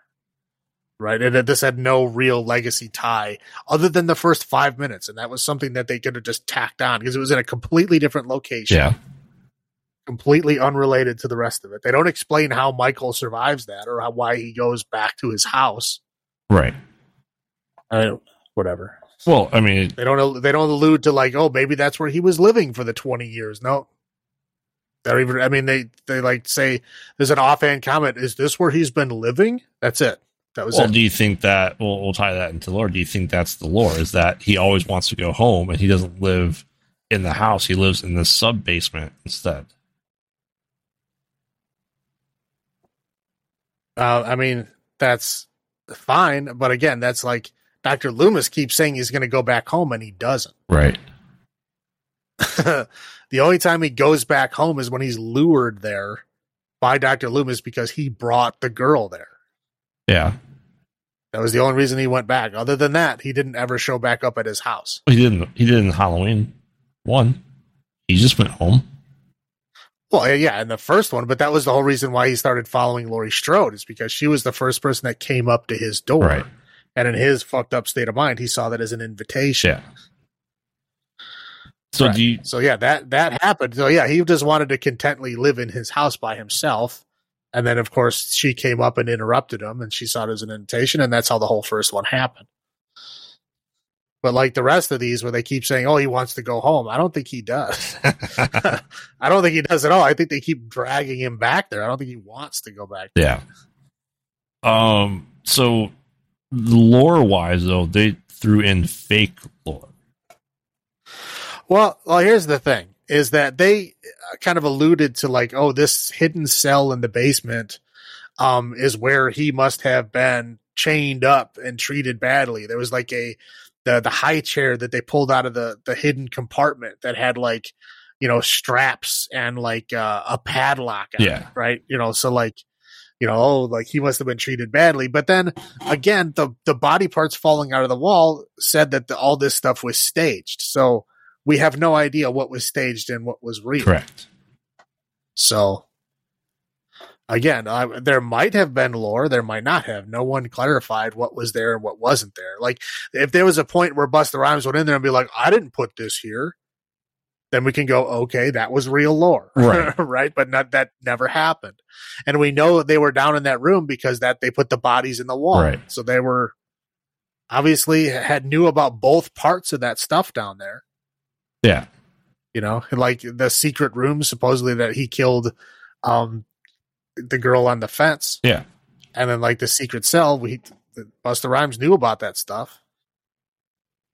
So who knows? I mean, who knows what's lore? Who knows what's not? Do you feel like, this was a commentary on, even at the time, reality TV, the new technology, and, we're years before the faking of, haunted things to draw the crowd, to stage things. Well, I think it was an excuse to do like a found footage movie in this time period with the style of the movies that were coming out at that time. Again, I don't think this was written as a Halloween movie. I think it was adapted into a Halloween movie. I think this was just, a typical generic early 2000s horror movie that was supposed to be a bunch of kids in a house Where, that think they're in like a haunted house show, and it turns out to be real. but with the addition of, it's now a trope that in someone's house that the killer lives in the walls. Right. I can see that. Right. So I mean, that's essentially, to me, that's what this movie feels like. Do you think they're poking fun at the lore that came before, saying there has to be a reason? It just can't be he's crazy. There has to be a reason for it. The funny thing, like you told me before, like you don't really like this movie that much. And as I was going into it, this was before I knew that it was staged. I was like, that's why he doesn't like this movie. It's like because they tried to give background information to Michael Myers as to why he's fucked up. That's why he hates it. But then I found out then the Busta Rhymes thing happened, and I'm like, okay, well, we don't know whether this is real and what isn't. So I don't think that's why. But now you know why I don't like it. Well, I'm just saying, like when we first saw that high chair, when they pulled it out, I was like, that's why he hates this movie. They tried to give Michael Myers a pass than a background. I mean, that wasn't the case. It's a fair assumption of you. I'm not going to lie. It's a fair assumption. Right. What about highlights for you? Highlights would be Katie Sackhoff. Really?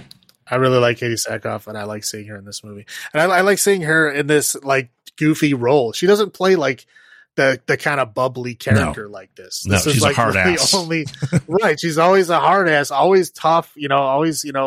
This is the first time you see her as like, I wouldn't necessarily call her a victim, but more as like the typical like girly girl, right? To me, for lack of a better word. Me, I was discussing with the wife when we watched this again. She looks and acts like Brittany Murphy. Yeah. I'll give you that. But a lot. This was the time. Yeah, this was the time period. Right. A lot of people were stretching for that. Yeah. I don't think she was stretching for that. I think the people who made this movie were stretching for that. I'm surprised. Yeah, so it was. Go on. No, I just said I was just very surprised to see her acting in this role. Yes. Like, I want to be the center of attention. Yeah. Like, I want to be beautiful. Like it was very odd seeing her in. And she also reminded me of Jenny McCarthy in Scream 3. Yeah. The same thing, right? Which Scream 3 had come out a year before this. Right. And again, it's like, but, Katie Sackhoff did a good job. I mean, she played the character well. Yes. She played it exactly how it was supposed to be. It's just odd seeing her in that role. Did you like her in that role, though? I thought she looked good, but no, I did like her in that role. I mean, obviously she's beautiful, and yes, I did enjoy seeing her, but I think she did well. I mean, it's just odd seeing her in that role. But again, like in this, movie, that was probably my favorite part. That there's not a whole lot going for this movie as well. I mean, this is, I think, the first thing I ever saw Katie Sackhoff in. This is a year or two before the limited series of Battlestar Galactica. Yeah, the first thing I saw her in was Battlestar. Yeah. But yeah, and I loved her then, and I've loved her in everything she's been in since. I even watched all of Longmire. You ever watch that show? Yeah, it's about a sheriff in Wyoming. Yeah. But she's like the one of his like deputies or whatever. But yeah, I've watched all of that show. And I started watching it because she was in it. So now, what I was going to say is, I'm surprised there's one highlight that's not a highlight for you. I figured you would like the serial killer true crime guy in the sanitarium. The guy with the clown mask? Yeah, but he's reciting he's dressed up as John Wayne Gacy. He knows Michael Myers, so he's spouting off these facts. Right. And I know you like true crime, and I know stuff like that. I just figured you'd like that guy.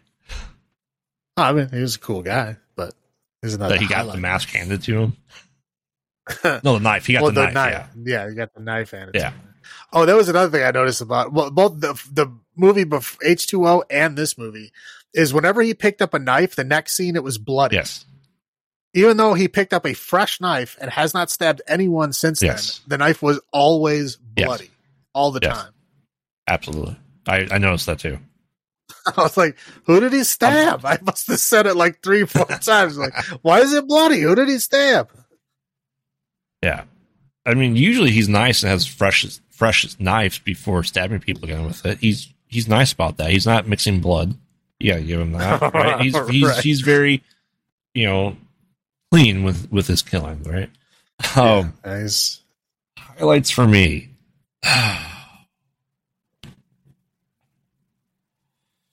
Tough one. I mean, yes, Kay Sackhoff. I mean, I would say that for the most of it, we got a lot of unlikable characters, a lot in there, and seeing them die was good because most of them were annoying as hell. Correct. So that was good. Yeah. Yeah, I can roll with it in my low point from that. Yeah, let's go into it. My low point in there was Busta Rhymes. Yeah. Man, he was terrible in this movie. He could not act his way out of a wet paper bag, man. Correct. He is terrible. Yes. Every scene he is in, it's like, how did he get this job? I mean, it is bad. He was just so terrible. The only time he ever shined a little bit, like he might have actually practiced the line, was at the very end when he was talking about, Michael Myers is in a soundbite. That it sounded like he actually practiced that line. All the rest of the time, it just sounded like he was making this shit up, like at the time, and they just went with it. Well, like, okay, take one, go, done. Well, his facial expressions, the enunciation, he was overacting in everything he was doing, any line delivery. Right. Yeah, and it was just again, just terrible acting. Like, I don't know if he just never even went to an acting class or what, but it was just terrible bad. And it was double bad because he never got killed. Right. When people that are terrible actors get killed, it's like, oh, there's a relief. At least I don't have to watch him act anymore. Right. But no, Busta Rhymes, he got killed twice and came back twice. Yes. He kept coming back. I was like, oh, thank God I don't have to listen to it act anymore. And then he came back again. Yeah. Doing these goofy kung fu kicks and all this bullshit. I'm like, yeah. And then he got killed the second time. I'm like, okay, now he's done. No, came back again. Yeah. It's terrible. Yeah, I agree with that as a low point. I don't know how else they would have done it, but the retconning essentially of the beheading. And Laurie Strode becoming the victim again. That seems to be the pattern, right? Right. Strong-ish, not strong. Like, I can understand her being upset that she killed an innocent person. And on the rewatches, it still doesn't make any sense. Like how she went out. I didn't like that. Yeah. No, I don't. Yeah, I don't get it. I don't. The very ending of H2O did not make any sense. The very beginning of Resurrection was, I think, a poor way of just trying to hammer on some legacy crap onto this movie. Oh, also low point. People don't talk like that in front of their patients for exposition dumps. Well, they had to get it from somewhere. Right. It's just like Terminator 2.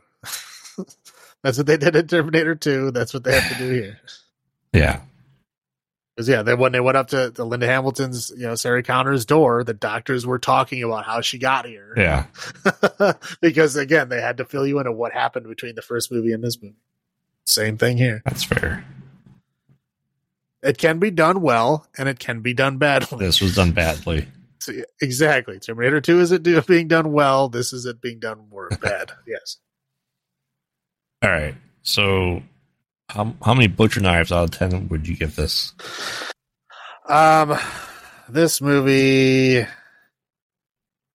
it's 4. 4? 4 out of 10 butcher knives. It's about the same as H2O. I did like it overall a little bit better, but Busta Rhymes' acting knocked it down. I was gonna say a 5, but Busta Rhymes' acting knocked it down to a 4. Yeah, just because he was in too many scenes and it really pulled it down. I'm going down to a 4 for this. Half the score of H2O for me. It's just so painful for me. Yeah, it's equally bad. H2O and this one are equally bad for different reasons, but equally bad. It's fair. All right. You ready? It's theory time. Oh, it's theory time. So here's my theory. Okay. My crazy theory is H2O, right? Everything is normal, I think, until, she's making out with her boyfriend, right? Yes. And she starts talking about, oh, my name is really Laurie Strode, like this is all that stuff. She's kind of bringing that stuff back. She had a fight with her son in the morning. That's bringing it back. Like she tried to like unconvincingly say, oh, I didn't even know it was Halloween. Like, of course you fucking did. You woke up screaming this morning. Right.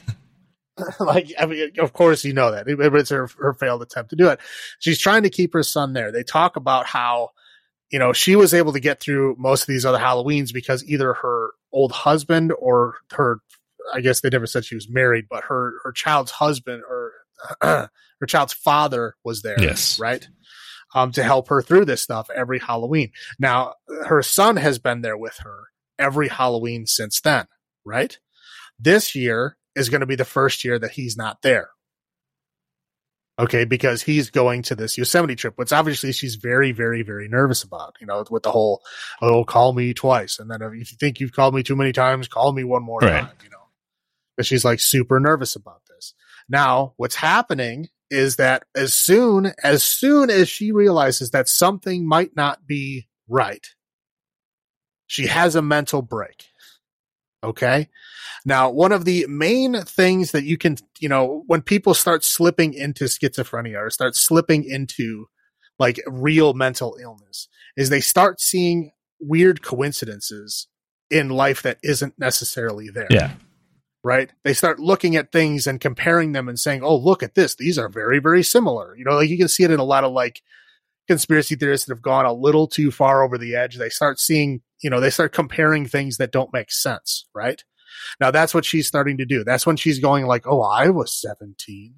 My sister was 17. Now my son is 17. Again, she's seeing coincidences there where they're not. Right. She's just trying to put these things together. And it's all being triggered because, again, she doesn't know where her son is. When she goes to make that phone call and the phone doesn't work, that's when she has her mental break.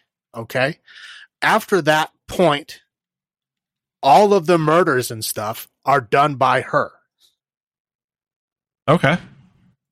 Okay. Like she has that mental break. She keeps seeing him in the mirror. She keeps seeing him in the window because he is right behind her because it is her. And when she doesn't have that, her son there to keep her together for Halloween anymore, right? She's just with her boyfriend who isn't really being all that supportive. He just wants to get laid. Right. Right. And so they're drinking heavily. She's having a very, traumatic time. And then it gets, one step further to where now she can't communicate with her son. She knows he didn't go to Yosemite. She can't get a hold of him. Now she's like freaking out on Halloween, all this added stress. Yeah, she steps over. Okay. And just like I think Loomis did in the original Thorn timeline, to where, my theory was that he is the one doing all this horrible shit and he's framing Michael, right? Yeah. Because he doesn't want people to tell, he doesn't want Michael to tell the world what he did to him. And I think in this one, she just has a mental break to be like, the only way for her to be free of him is to become him, right? Because if you are him and you are doing the things you think he would be doing, then of course that stuff's going to happen. And that's why in the second one, there's no mention of her son. She's a picture of Right? a crumpled picture of him. Yeah, but it wasn't. I mean, it could have been a crumpled picture of anybody. She's already had a mental break. So are you saying She might not even. Are you saying that it was the stock photo in the frame? Well, obviously it wasn't. I highly doubt it was Josh Hartnett, but yeah, no, I think she had a mental break, and they did catch her. They did talk about her decapitating a paramedic, but I think that she killed all of those people. So you're saying this is a high tension? Yes. Okay. And I think in the second one, to where Michael comes and, and whatever, threatens her to the point where she has to try to kill him, she just kills herself. Just straight out.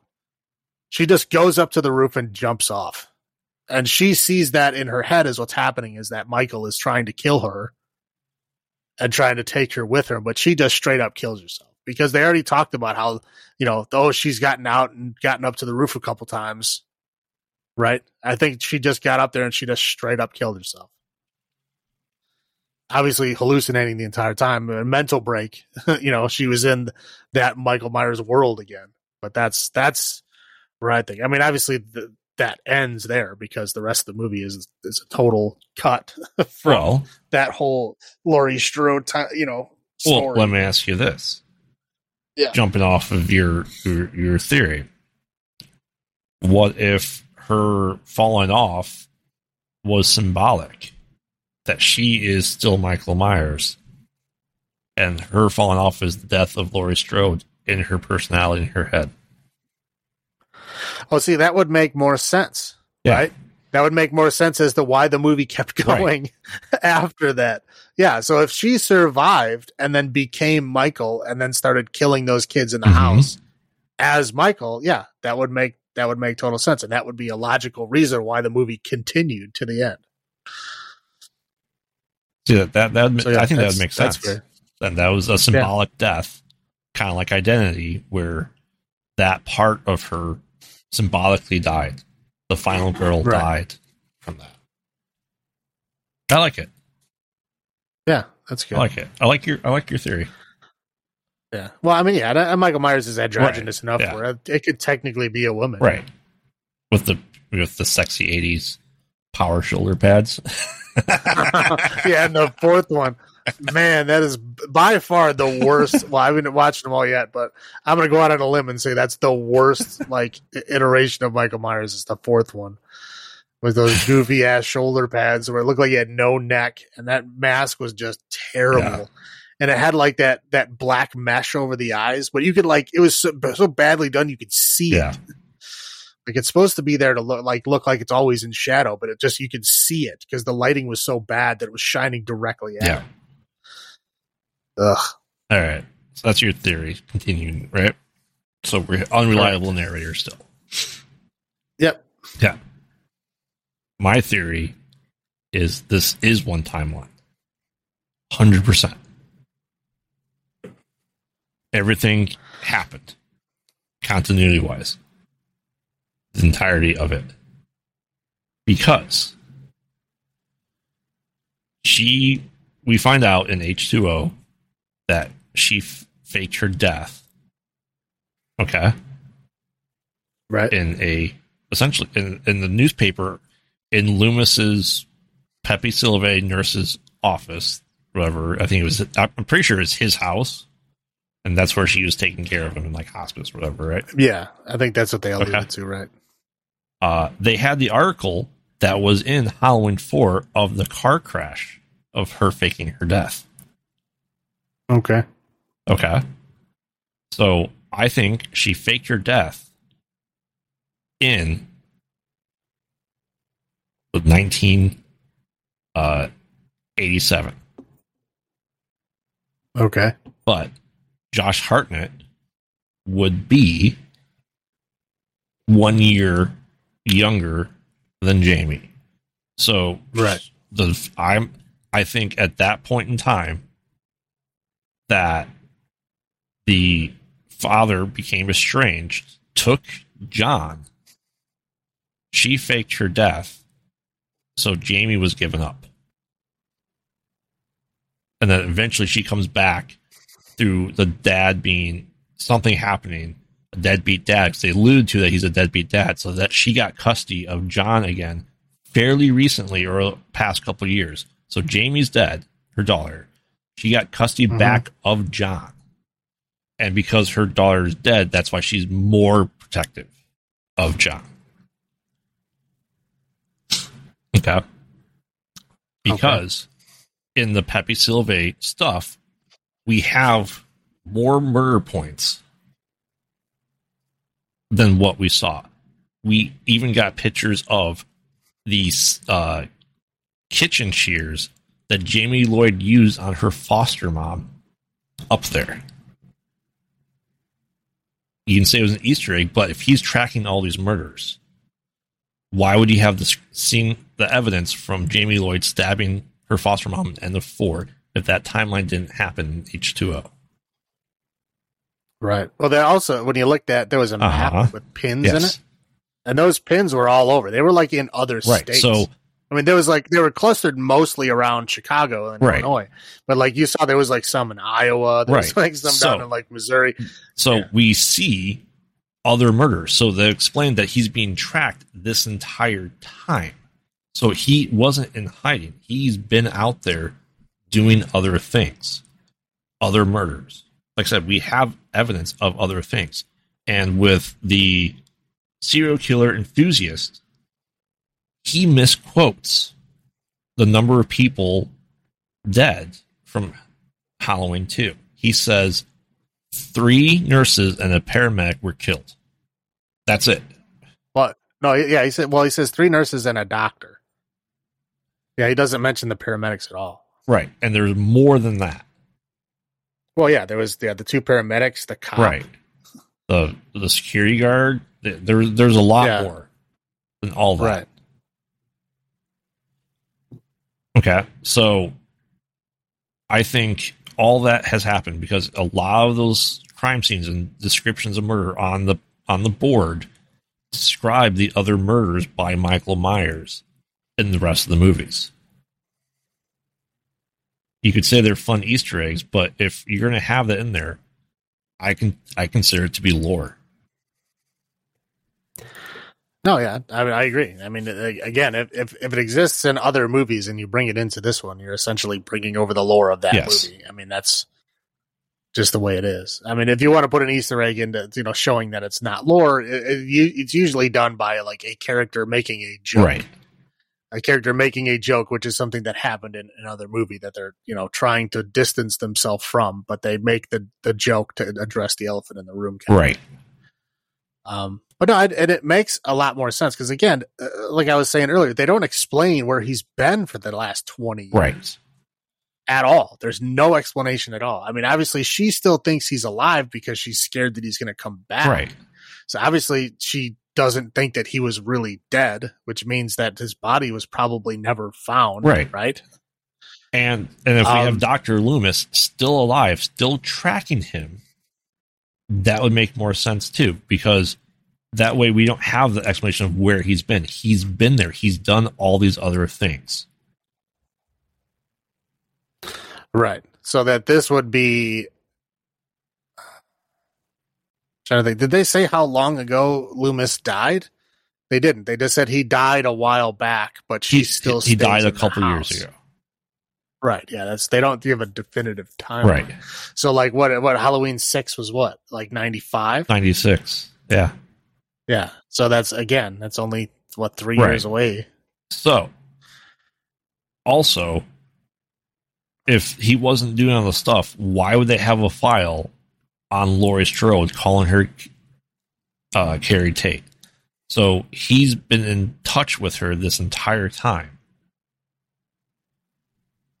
Yeah, that would be my assumption. If he's got stuff in her file, telling, saying like where she is, right? Yeah. And what her name is at the time, right? You'd have to. But no, again, it makes sense because again, there's no explanation where he's been for 20 years, right? Which means like if the rest of these, he had plenty of time to do all the rest of those movies in that 20 years and still make it there for that, yeah. And that would better explain why he waited 20 years to go to the nurses. Right. because he was too busy with his granddaughter, and all that kind of shit because she was still in Haddonfield. Yes. Yeah. And that's why everything's still there. Because it actually is one timeline. It makes sense. I like it. And I'll give a brief hint of this is, I don't think Laurie Strode's dead. Well, I don't think she's dead either because it wasn't a very convincing death at all. I said I kept expecting her to show back up because it was such a cheesy done death, but she didn't. But yeah, I would 100% believe that she if lived. The foster mom could live from the kitchen shears stabbing, if Dr. Loomis can live from being blown up, Jamie Lee Curtis getting stabbed once and falling down 10 feet is perfectly survivable in this universe. Well, here's the funny thing is that it's never even like they don't even have to explain how both Michael and Dr. Loomis survived that explosion. Right. Like nobody even feels the need to even mention it. Like that's how easy it was for them to survive it. So yes, if it's that easy to survive explosions in the universe that they are in, yes, I'm absolutely positive that they can live through all this. So yeah, in conclusion, it's one timeline. Laurie Strode's a shitty mom. Yeah. But I think that perfectly lines up. And I think that will lead into the last trilogy as well. Because when we get to it, I still think it's the same thing. I'll dive deeper into that part of it. But everything happened. I'm even saying, and we'll get to this next one, that Halloween 3 happened as well. In this universe. But I said, I think it makes sense that all this had to happen because Dr. Loomis isn't dumb enough to see other murderers and think they're Michael Myers. He would know the calling card of it. Well, I mean, but also he had all the sketches up on the wall of Michael Myers' mask. I'm assuming those were sketches of other crimes that people had seen him. Yeah. So yeah, I'm sure that's how he's tying it all together. So he died tracking him the entire time. Right. Because how else, if someone fakes her death, why would the nurse of Dr. Loomis have a file saying where she was at? That's the only reason that evidence can be there. Yeah. Well, I mean, yeah, you'd think Dr. Loomis would be smart enough to put it in a file called Laurie Strode. Right. Like, addendum, she faked her own death. Her name is now this. Here's her address and phone number. Like, why would you do that? Right. But, I don't know. Maybe he's got a bad filing system or something. Clearly. I mean, what? She could have became a patient of his. His second patient ever. Yeah. I don't know how he kept getting paid. So he did. Yeah. Maybe he's just a trust fund kid. Right. So, I mean, what do you think of my one timeline there? Do you think it holds? There's evidence of it? It definitely does. Yeah, it definitely does.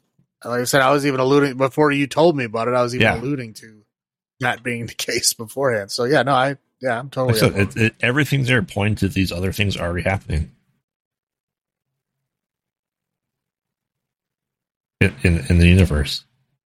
So yeah, I'm on board so far. We'll see how far it stretches when we get to this other trilogy. Yes, we will, because both our theories will continue into the new trilogy as well.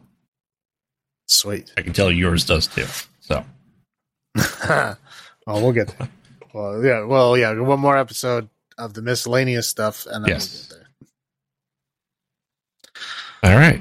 Anything else you want to add to your theory? No, I said that's just kind of the hints that there's more to it. There's more to both of our theories, I believe. Yeah. Well, we'll find out. I haven't seen any of them, so we'll find out. Perfect. All right. All right. We'll wrap it on that then. And then stay tuned for our next podcast. We'll be discussing part 3 of the 4-part Halloween franchise, confusing timeline series that we're doing. This one is going to be our miscellaneous timeline, which is going to be Halloween 3, Season of the Witch, and then Rob Zombie's Halloween 1 and 2. I refer to these as the ones that everyone loves to hate. But we will find out those later on, and then after that we will do the newer trilogy, and then we will end it on Halloween Ends, which just released on Friday 14th, yep. Right? Yeah, October 14th, right? So we'll get to that at the very end. Until then, this is Salem saying, "Long live the new flesh," and this is Graveyard saying, "Have you checked on the children?" Bye. Bye.